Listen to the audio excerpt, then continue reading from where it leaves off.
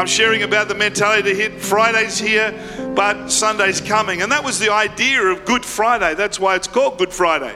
It's not called Good Friday because it was actually good for Jesus. It was good for us, but it's called Good Friday because Sunday's coming. And I love that thinking. And today I want to talk a little bit about that in the short time we have here. And I want to talk about God's big picture and how the gospel must be preached, and talk about how this is a time when it's God's love in action. Your life is God's love in action. Is that right? And I want to talk a little bit about that today. And John 3:16 is where we're going. Every Christian would know this scripture for sure, wouldn't they? You don't even need to turn to it if you don't have to, if you know it. But in my Bible, it's one of the most worn out scriptures because my finger's gone over it, over and over it, till it's nearly worn a hole through the page. It's good to muse and meditate on the Word of God until the Word goes up your finger into your heart, true? Changes you, transforms you. It said, for God so loved the world. And we know it, don't it? If we looked at Joel today and there was a testimony of Joel loving Julie, it says Joel loved Julie. Everyone would go, well, of course he did. It's his wife. Wouldn't you expect that? But God, Joel so loved Julie. You got me interested, true? God so loved the world that he created this interest in the word so, I believe. S-O. Easy, isn't it? And so loved the world that he gave, God the Father gave his only Son. That's important to understand, isn't it? Especially if you're a Trinitarian. God the Father, God the Son, and God the Holy Ghost. It's important, isn't it, to get that in perspective, that he gave his only Son, his only begotten Son. I don't know about you, but you look at Lee here and Josh, they've only got one son. Dan, one son. You ready to give him up? It's a question, isn't it? God so loved the world that he didn't just give his Son to nice people, good people, worthy people, but to all people. That's a big thought, isn't it? And the more bigger that thought is, the more it'll come into context in a minute as I talk about that. Because whoever believes in him should not perish. And we talked about that the other week as church, How do you get to heaven? This world is very short. You're only here, the flower grows up and withers and it's gone quickly. That's you and your life, and it does. But the reality is every person in this room is going to live forever. Every person in this room will live forever. And people like today, even the context is sometimes people look at life and they think, well, I'm not sure. I'm not a person who's confident about future. How many people know what I'm talking? We're not confident about the future. But will I invest in gold? Will I invest in silver? Will I take my money out of the bank? Will I put it in the bank? Will I sell my house? Will I buy We're not good with the future. But the thing about the future is you only have to wait and you'll find out what you should have done. True? It'll all become a reality one day. But see, with heaven, it's the same. People say, well, I'll wait till I get there to find out if it's not set up like that. When you get to that point, you think, well, should have bought gold, should have taken my money out of the bank. You know what? It's too late. It's the same with the value of salvation. There is a day when it's too late. There is a day when it's too late, and it's not a matter of going to hell. It's a matter to me of a Christless eternity, a place where God isn't. We're so used to being in a place where God is. This world is a place where God is, even though we live in a fallen world. And whoever believes in him, so it's not a matter, and this is a great qualification, it's not a matter of how good I am. My goodness won't get me to heaven because I can never be good enough to get to heaven. So who gets to heaven? I was only talking to a gentleman the other day, and it shocked him to think that I'm not a good person, so I won't get to heaven. I said, well, if heaven was a bit like Bunnings, and you couldn't get into Bunnings at 3 a.m. in the morning, why couldn't you get into Bunnings at 3 a.m.? Because you don't have a little steel thing. They call the key to get you into a big store. I said, you're not allowed in there because you don't own Bunnings. And you don't own heaven. But you can have a key that'll get you in the door at any time of day. It's called, and here it says it's not based upon your goodness because you're never good enough. No one's ever good enough to get into heaven, which is not your invention. It's God's invention. It's his heaven, not yours, if you know what I mean. And so he's saying here, but whoever believes in him. And he said, this guy said to me, he said, well, you know, my dad died and he was a really good guy. So you're saying he's not going to heaven? I'm saying, well, no, the question is, did he believe in Jesus?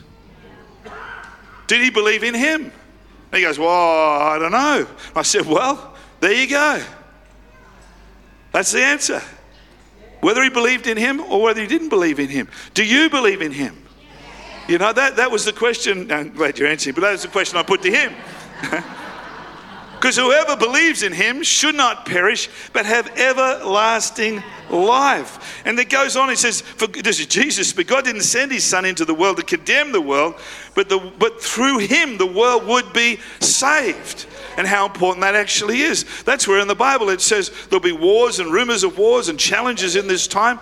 But until this gospel is preached, Jesus, you know, to the four corners of this earth. So our job is not to get caught up in what's happening in the world. Our job is to preach the gospel, then he will come. I like that sort of stuff, hey. And I think when he comes, we'll be glad he's coming.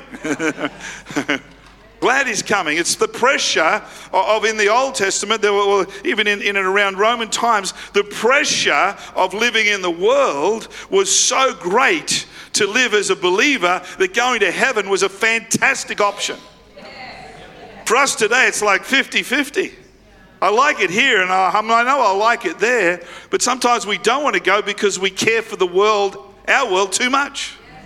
And this becomes, anyway, let's get on with it this morning. So John tells us here in John, God so loved the world that he sent his only son. He took this sin upon himself. And this is the concept that we believe, or the truth that we believe.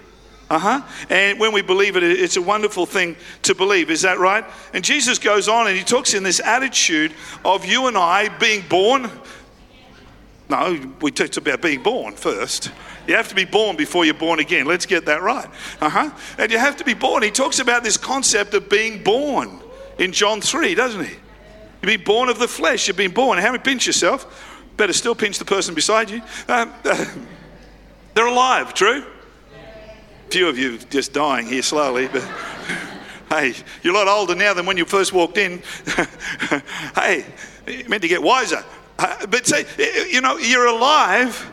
And Jesus said, you're being born naturally, you're alive naturally, but you won't survive on just being born naturally. He said, you need to be born again. You go, what does that mean? He said, you need to be born of the Spirit. So you need to come alive in the Spirit that can marry together with the natural man so you can be fully alive. That's what he's talking about, fully alive. Why do I need to be fully alive? Because the understanding was that in the beginning, mankind was in a relationship with God. I love the Rag Bible. That in the beginning, man was in a relationship with God. Is that right? That's how he started off. Adam walked in the cool air. The first man and woman walked with God in the cool. And so we got this understanding that in the beginning, man was in a relationship with God. But sin came into the world through one man's sin. All have sinned. Sin came into the world and blotted us and distanced us from God. And so God so loved the world, that's the little yellow part you're watching, so loved the world that he sent his only son to die on a cross for us so our sin, those things that separated us from God, could be taken from us. And so if we'll repent of those sins, but the understanding Jesus came to die for our sin, taken from, why? So we can be washed white as snow, clean again. Why do we need to be washed white as snow? What's the cross really about? The cross is not so much about Jesus dying on the cross, so much as it is us now having an ability to be close to God. The cross gave us an ability to be back with God as mankind was done in the beginning. So we're returning to our original state, our strong state, our real state. You have to be born again. And I think that's wonderful. And when you understand that, you come alive. And it's just not me going, well, that's a great preacher, excited about that. I don't want to be excited about it as much as you're going to be excited about it. Enthusiasm, the word enthusiasm actually means God in you. That you've let him get into you to bring an enthusiasm out to tell his story. And why that is important, it is important because when Jesus died on a cross, he defined history. This is important. He said BC AD. Is that true? He cut history in half. He defined history. And that identity with him dying is the greatest identity we could ever have for our own personal life. This comes alive in us. But why is that important? Why is it important is this. It's because many people today fall into the trap of developing an identity around a hurt, around a disappointment, around the color of their skin, dare I say it, the length of their nose, whatever it is, we define our life around that. And Jesus is saying, I want you to define your life around me. Not about your biggest crisis, but my biggest victory.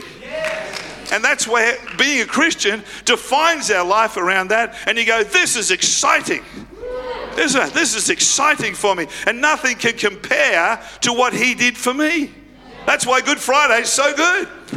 You know, that's the day he won my victory for my life and took my sin upon himself. And we understand that. Identity fraud's massive today. We spend, your tax dollars spends billions of dollars every year on identity fraud.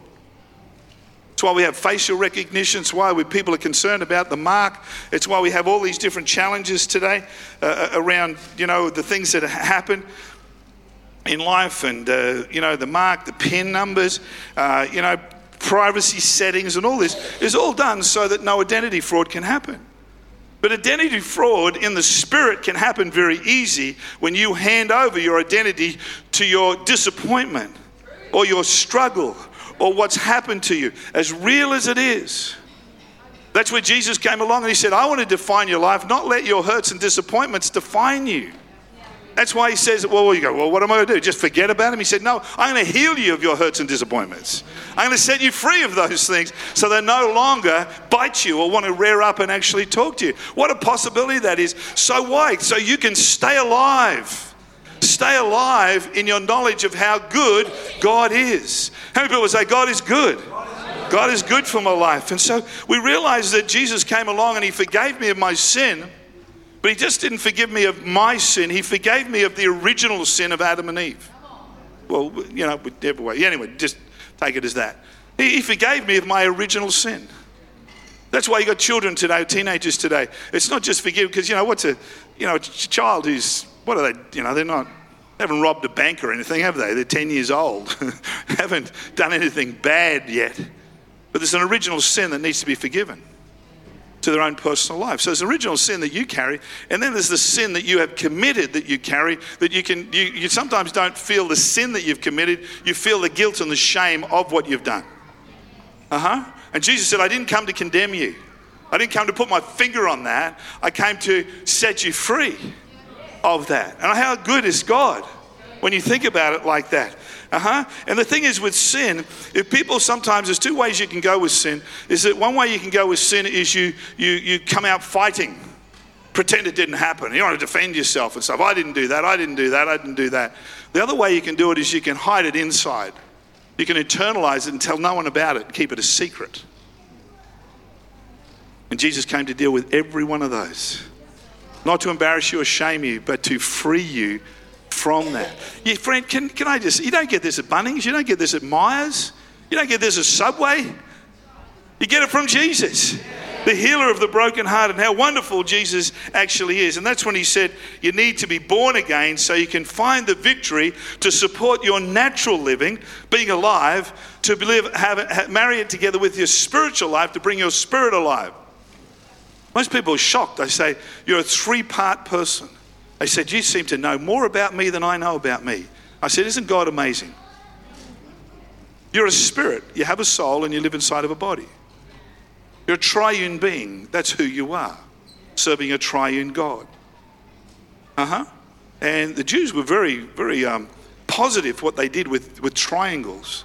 They loved that. They say a 3-fold cord is not quickly broken.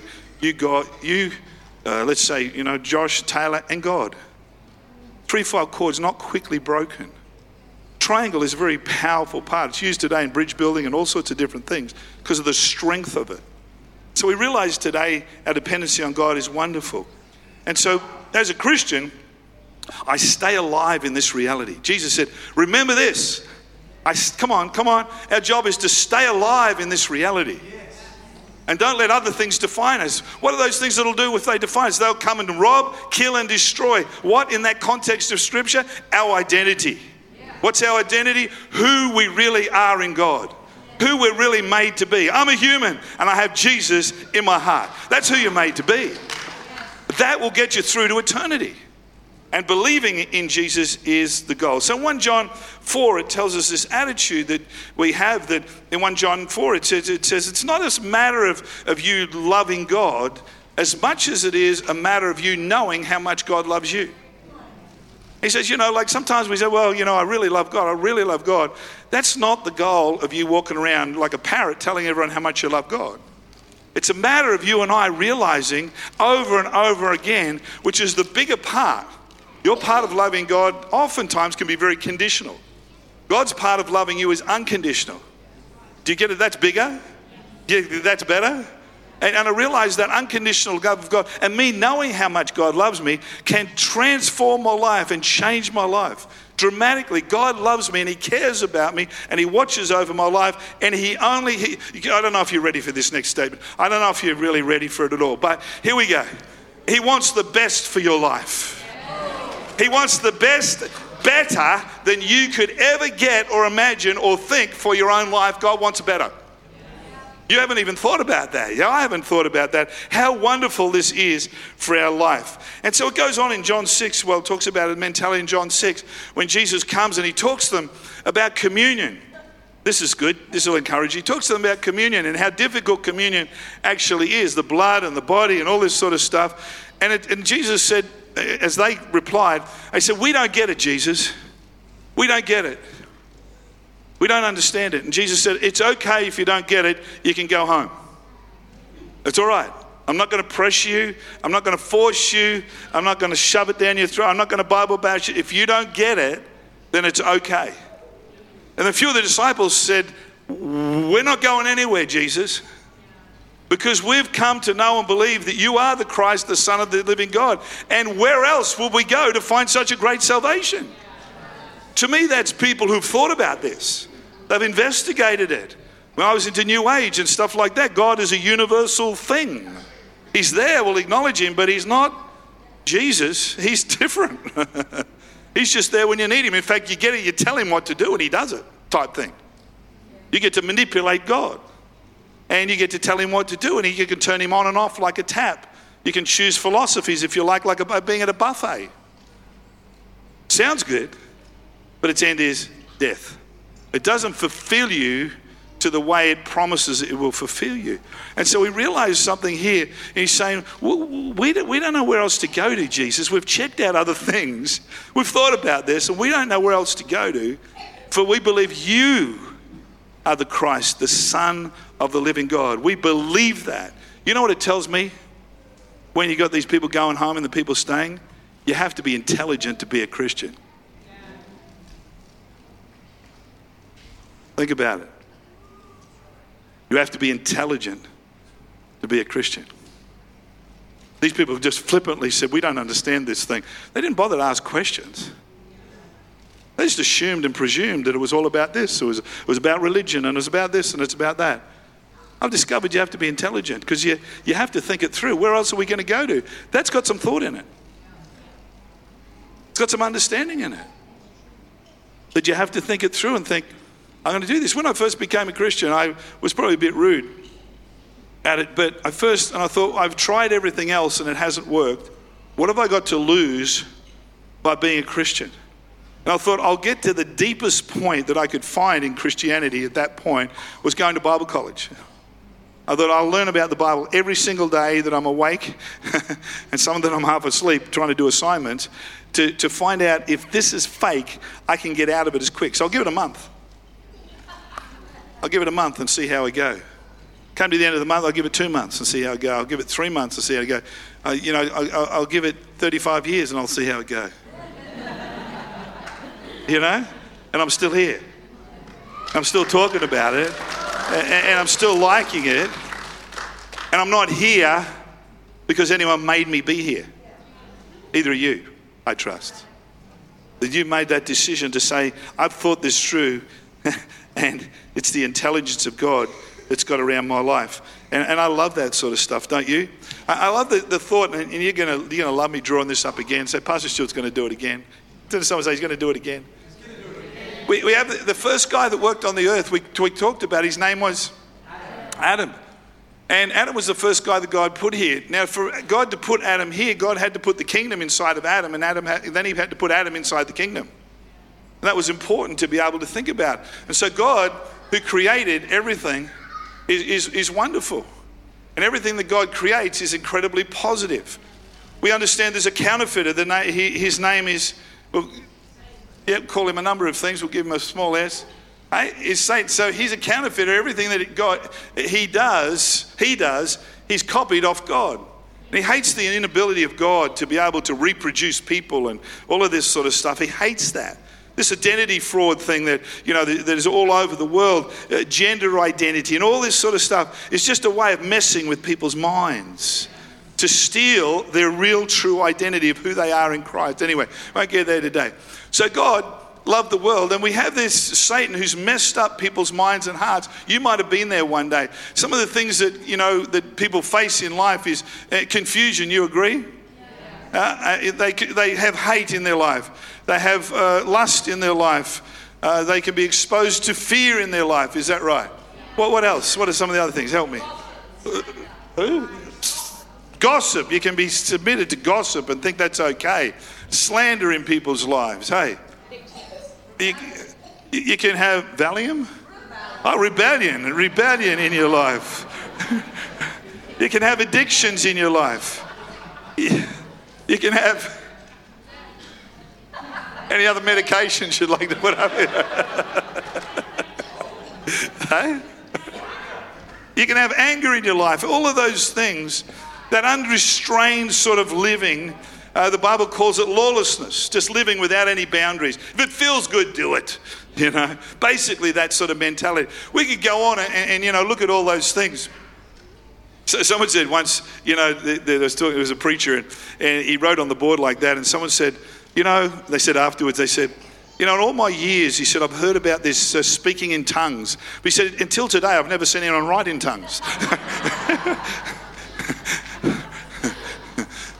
But the world is in this confusion, and God sees this mess and he goes, we're going to fix it. Because what's this? Is sin nature, this lawless nature. God says, I'm going to fix it. I'm going to send a second Adam. His name was Jesus. And the Bible says that whoever believes in him shall not perish but have everlasting life. We just read that. So when I come to Jesus, I bring the worst of me to Jesus, and he gives me the best of him. And when I believe in him, it translates me out of the kingdom of darkness into the kingdom of his glorious light. And I am translated and transformed into a whole new kingdom. This guy is no longer my father. This guy is my father. Satan, the father of his, a big one we didn't put up there, lies. The father of lies. And lies are just not, I always find that people who tell lies are the same people who believe lies. You're an idiot, you're fat, you're no good, you're horrible, you're a terrible person. Those same people will tell lies. And so it's important, this guy, he can say to people and encourage people all the time, if you do this, don't do this, you're an idiot. Don't do this, don't do this, don't do this, you're not good enough. And then people do things like that, and then they go, people jump off bridges and do all sorts of stuff. Then the devil will go, oh, you idiot, what'd you do that for? He's an accuser of the brethren. And so we understand something when God translates us out of the kingdom of darkness, because we say yes to Jesus, believe in him, the thin edge like I did. I'm going to give this a go for a month. I've got nothing to lose. And so he brings us into the kingdom of God. What's the kingdom of God? The first thing that I found was peace. Second thing was joy, and joy everlasting. You know what I mean? Sometimes, you just start laughing at things and no one's even told a dad joke yet. Because there's an everlasting joy, because I'm no longer a victim, I am victorious. I'm not a powerless person, I am a powerful person. Why is that? It's because I can pray. As a Christian, I can pray to change situations and circumstances. What else have we got? Life? Who's going to say it? Love. Very good. Hope. Same people that said Valium, I think. But I can have, that's a good one. I can have self-control. I can have, we're running out of whiteboard, sorry. I can have hope. I can have freedom. And so on and so forth. Sorry, I didn't spell that word right there, but it's all right. I can have all those things. But think about it. Come on. If you just turn your brain on church, come on, or people today, just think about it for a moment. Which one even looks the best on paper? Come on, which one looks the best? Come on, all the intelligent people now can answer. Which one looks the best? This one looks the best, isn't it? Tell you, we're on the winning team. Hey? We got a new dad who's positive, who's encouraging, who believes in you. He's called you by name. You did not choose him, but he chose you and appointed you to go and bear fruit, and that your fruit will remain. One of the key things over here, God's got a job for you to do. What does that mean? It means that here, very quickly, the three biggest questions to life have just been answered here. But people are still wandering around out here looking for the answers to these questions. Where did I come from? Why am I here and where am I going? God's answered that just in one click, hasn't he? Huh? Where'd you come from? Where are you going to? Why are you here? We're going to heaven. You discovering your appointment, your assignment is very important. Why are you here? So you can fulfill the God-given assignment that you can actually have for your personal life, and ask for God's anointing over that assignment. And you've only got a few years to figure it out, but you've got the rest of eternity to be rewarded upon your assignment. Huh? I tell you, what people say to me, where will you be when you die? I said, you know where I'll be? I'll be in the boss's office on payday. That's where I'll be. Come on, we're not doing this for nothing. There's a great reward. A great reward. Not a good one, a great reward. How many people know after you pass away, it's like, well, it's Fred now. He's in a permanent sleep, or he's not here. He's just something, become a worm farm or something. I don't know what he's become, but I tell you, we've stepped into a great reward. Come on, death cannot separate us from the love of God. Nor angels, nor demons can separate us from the love of God. Come on. If you don't get excited about that, then your wood's wet. Come on. That's a bushy saying. Hey? Come on, let's stand to our feet and get excited about that just for a moment. Thank you, Jesus, for redeeming me from a curse of salvation to the blessing of God, where your goodness and your grace and your mercy are everlasting and ever fulfilling. Come on, Friday's here, but Sunday's coming. Yes, the resurrection and the life that we have in him. We have been restored to our original purpose in God. We're on the right track now. We're on the right journey. Let's keep going in Jesus' wonderful name. We thank you for that, Lord, today. Thank you for, Lord. Thank you for that.